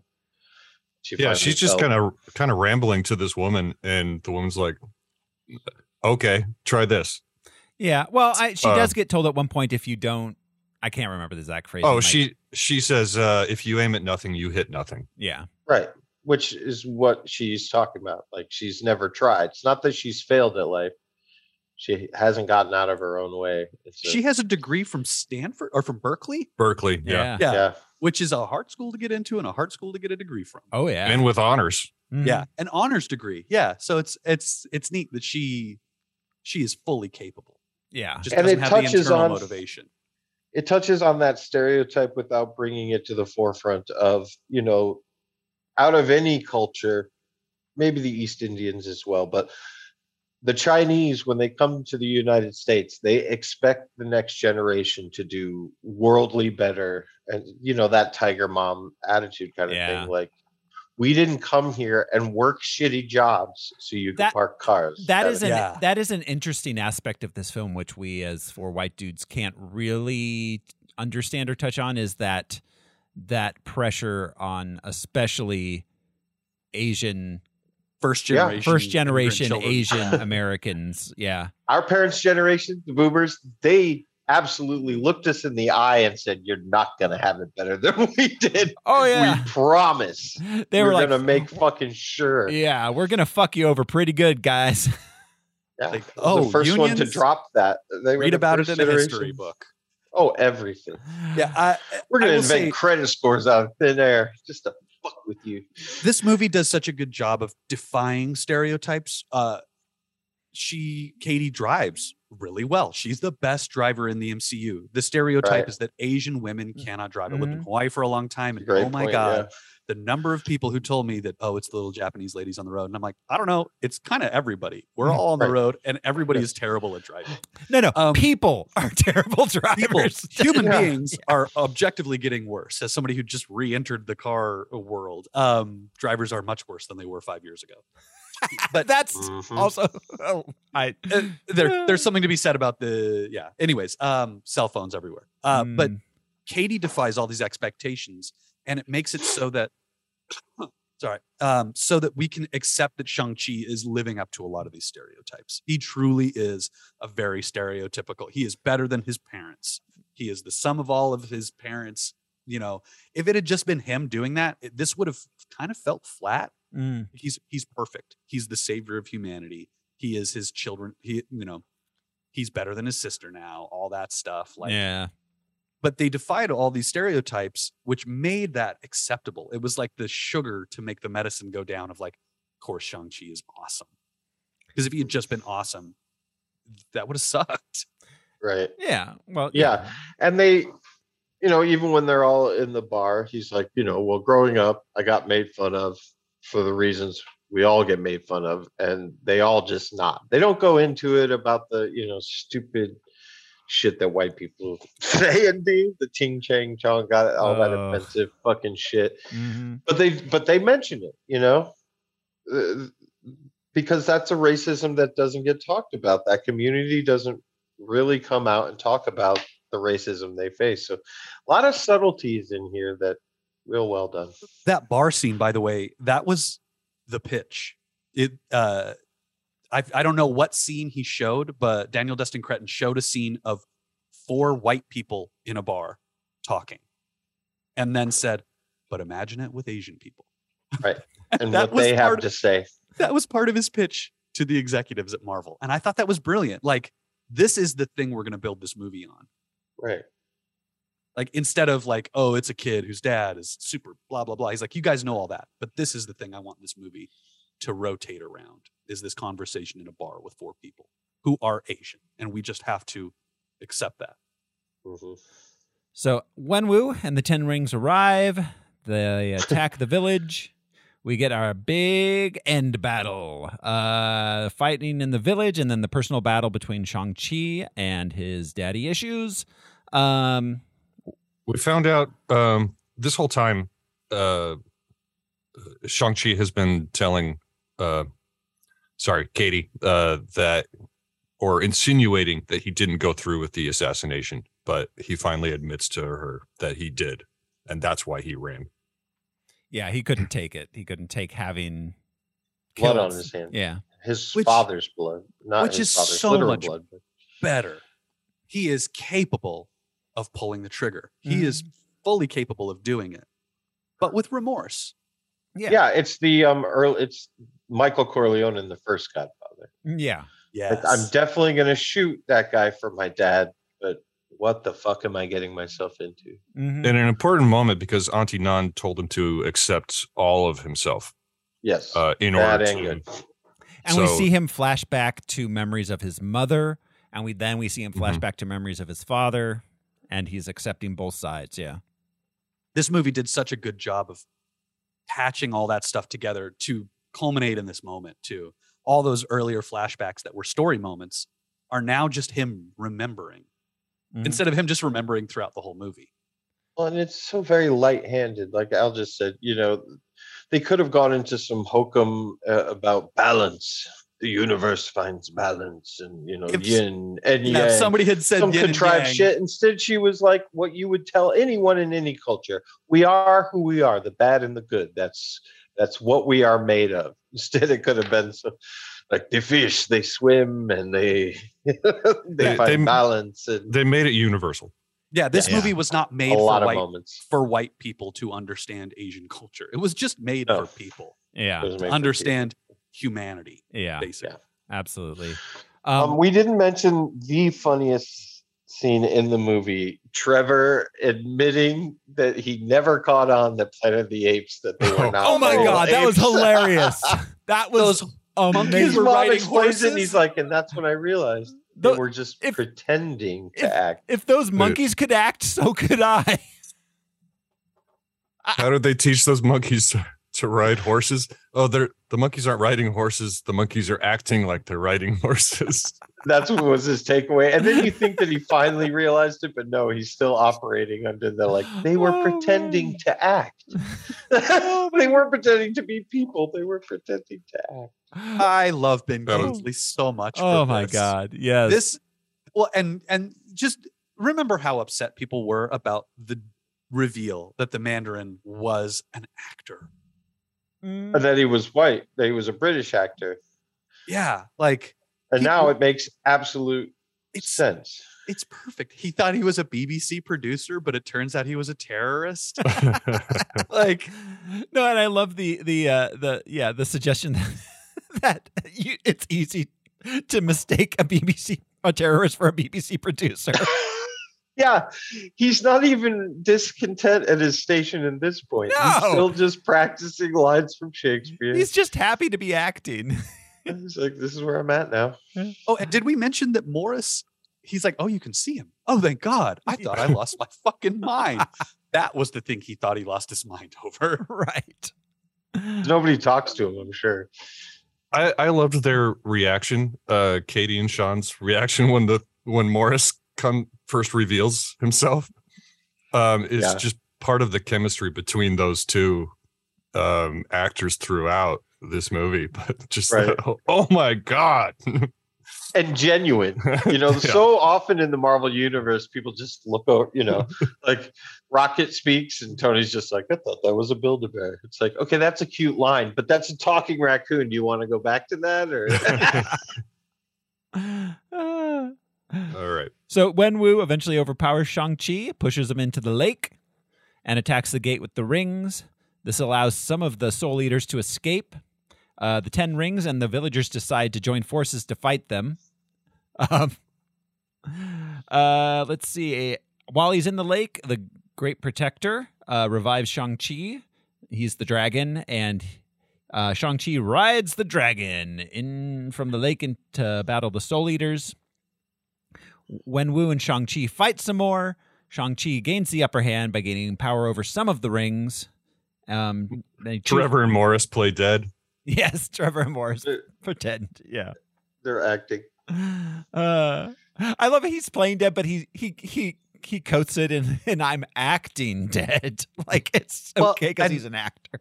Morris is mourning his death, and he tells him like, "No, I'm acting, love." And it just like they both lie down together. Yeah, Morris little flops on his back. Yeah, yeah. So the Dweller in the Darkness escapes from the gates. He attacks Shang-Chi. Wenwu sacrifices himself, saving Shang-Chi and giving him the rings before the Dweller in the Darkness kills him. Shang-Chi, the Great Protector, Xiaoling, and Katie work together to slay the Dweller in the Darkness.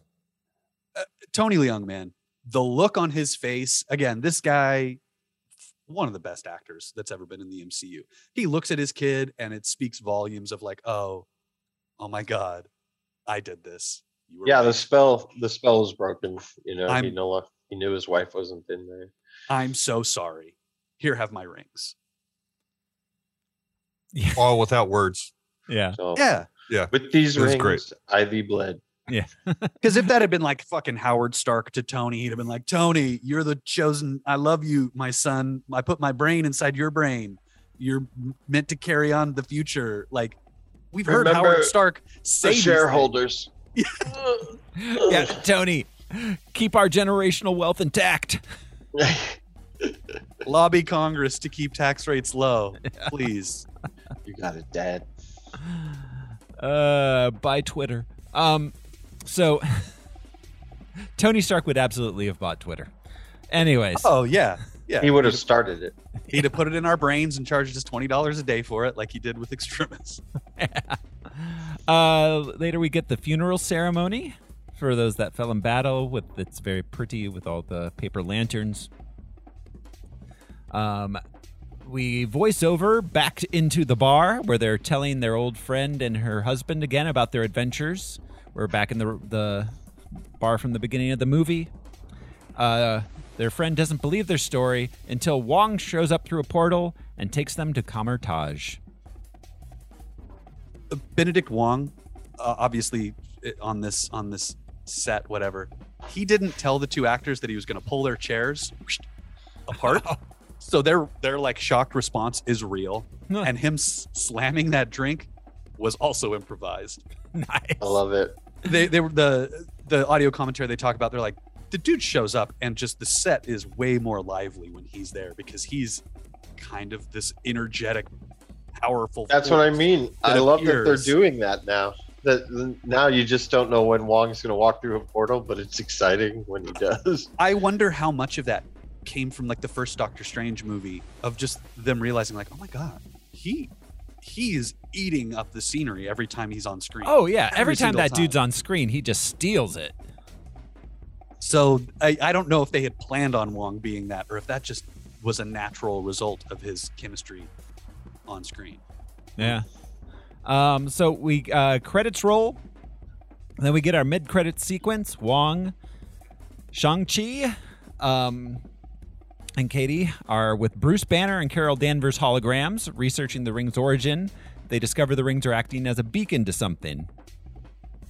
And that they have an unknown origin. Yeah. She hasn't even seen it in any alien tech, and she's been everywhere. Right, yeah. It's like it comes from a different realm, some sort of quantum realm. Quantum-ish realm. Yeah. So then he tells them to go home and stay safe. It's like, oh, we should do that. Or And then party. and then we get our Hotel California third beat, Yeah. Yep. taking Wong out to karaoke. Cretton had tried to put this in every single movie he's made. It's like I always wanted to put Hotel California in a movie, but I'd never been able to afford it. until Oh working with man, that's Marvel. awesome. And it's great that he used the three-peat part for Yeah. that too. Like Yeah. just to, have her say it in And in a then she story. does Have her it. say it in the Said that- fight, Yeah, and he then says she we said get it. to see the song. Yeah. Then no, she says it. yeah. No, there's the first beat where it's, and then the second beat where first beat it's introduced, second beat it's amplified, third beat, it's reversed. I love the way that the karaoke scenes are played too, because at one point we see them asleep in the karaoke bar. Earlier in the movie, we see them asleep. They're locked rooms. Yeah. Yeah. Like I don't know if you guys have ever been to like a Japanese karaoke bar before or a Chinese karaoke bar, but it's the funnest thing to do with a group of friends because it's just you. Yeah. I know. Just you. I thought about opening. Well, not thought about as if I could, but there should be one in Tucson. I would There be was. awesome. Was there? Yeah, there was. Yeah, one. there might have been. I think it's Yeah. closed after COVID. I think it was Korea. But it seems like the perfect COVID social. You form a bubble. You get locked in the room with your buddies. Microphones are hard to clean, man.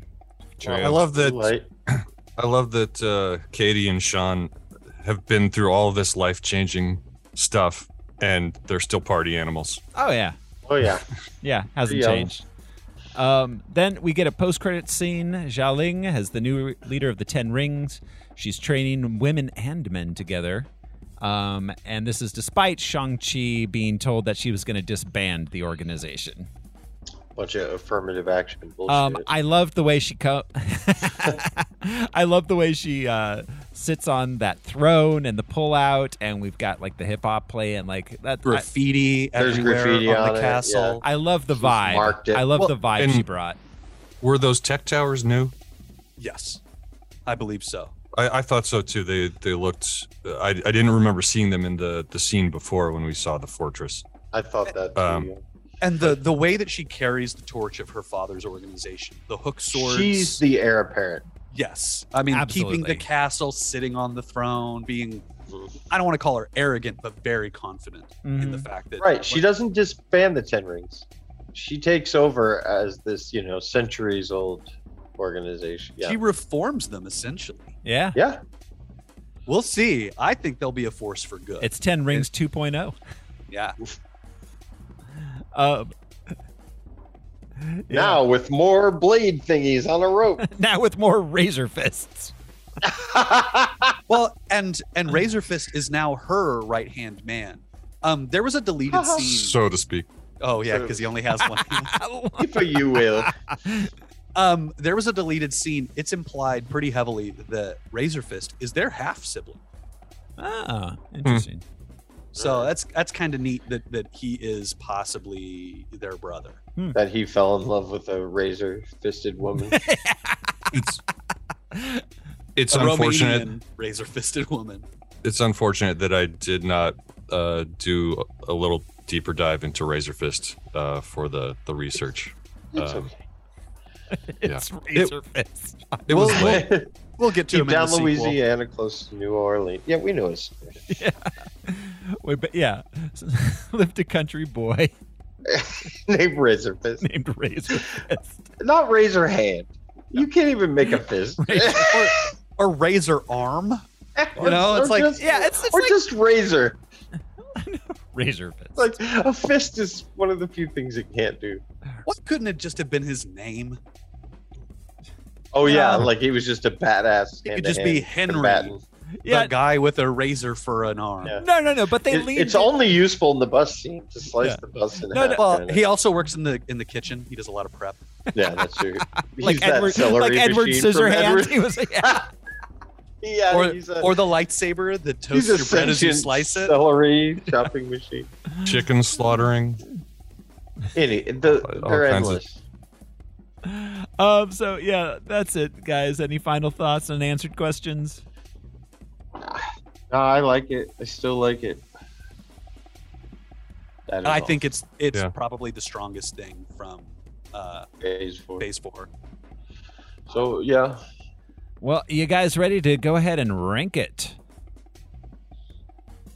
Yes. Oh yeah, I forgot we have to do that. Yeah, we're back to ranking shit. Where's Black Panther? Oh, we got Black Panther. where is he? Black Panther me. we have at number 9. Uh, Here, let me make this a little bigger for you guys. Yeah, Black Panther is at number 9, right under Thor Ragnarok and the Suicide Squad, above Iron Man. I don't know if it's better than Iron Man. I don't. I think that it's close. I think you guys all like it a little more than I do. But where would you put it, bro? Personally, I would put it down here around Ant-Man or Black Widow. Okay, that works for me. I liked Black Widow as well, which is probably unpopular, but I did. I like the second Ant-Man more than the first Ant-Man. Yeah, I mean, I like this movie, but for me, it's a solid B-. It's not. All right, so what? 26? Well, I know Brian likes 28? it a lot higher. What are your thoughts, Al? Well, I'm kind of with you. There were so many good parts of the movie, but there were times, like Brian mentioned before, is like, oh wait, there's an hour left, where it felt like we were much closer to the end. I mean, there were times that it just the pacing was off. Yeah, I felt like it had pacing issues, and honestly, the big CGI creature battle at the end was half a step away from being a sky beam for me, personally. It almost sky beamed at the very, very end, and I'm so glad they did. That the giant CGI creature battle at the end felt a little boring to me. I've seen a lot of CGI battles. Yeah, it got a little mushy. Yeah, but But Ant-Man and Black Widow are still strong movies. Yeah. This is still a strong movie, but I mean, it's, yeah, like I said. It's a decent place to put them. Put this one. I think, around there. All right. I know Brian was lobbying a little higher, but, so do we want to go ahead and then maybe slap it between Captain Marvel and Ant-Man? Knock it up a notch at least for Brian's. I think this is better than Captain Marvel. That's just me. Yeah. Just going up the ladder, is it better than Joker? I think a lot of things are better than Joker. Yeah, Joker. I found. I think a good bowel movement. A hard stop for me is the first Spider-Man. I cannot put it above that. And Days of Future Past is the best X-Men movie we got. Yeah, I would put it under Days of Future Past. Sold. All right. There we go. We are putting it at number 24 on our big list in between Days of Future Past and Joker, which means it is time to look forward to next week's movie. And next week, we're going to be watching Venom 2, The Venoming. Carnage. Yeah, let there be carnage. Oh, wow. Yeah, Venom 2, Let There Be Carnage. Andy Serkis directed this, though. He did. Andy Serkis, who was recently very awesome on Andor. So that is next week on Harmless Phosphorescence. Until then, thanks for hanging out with us. This is Faceless Puffball Thoreau Smiley. My name is Josh CC, and I thought this movie was about the Bengals. I'm Brian Lesh, and we should probably do the responsible thing and go home. Or... I'm Al Eric Weber, and every time I've tried to drive a bus, I get yelled at. Every time. Every single time. Thanks, everyone. We'll see you next time. Bye. Bye, guys.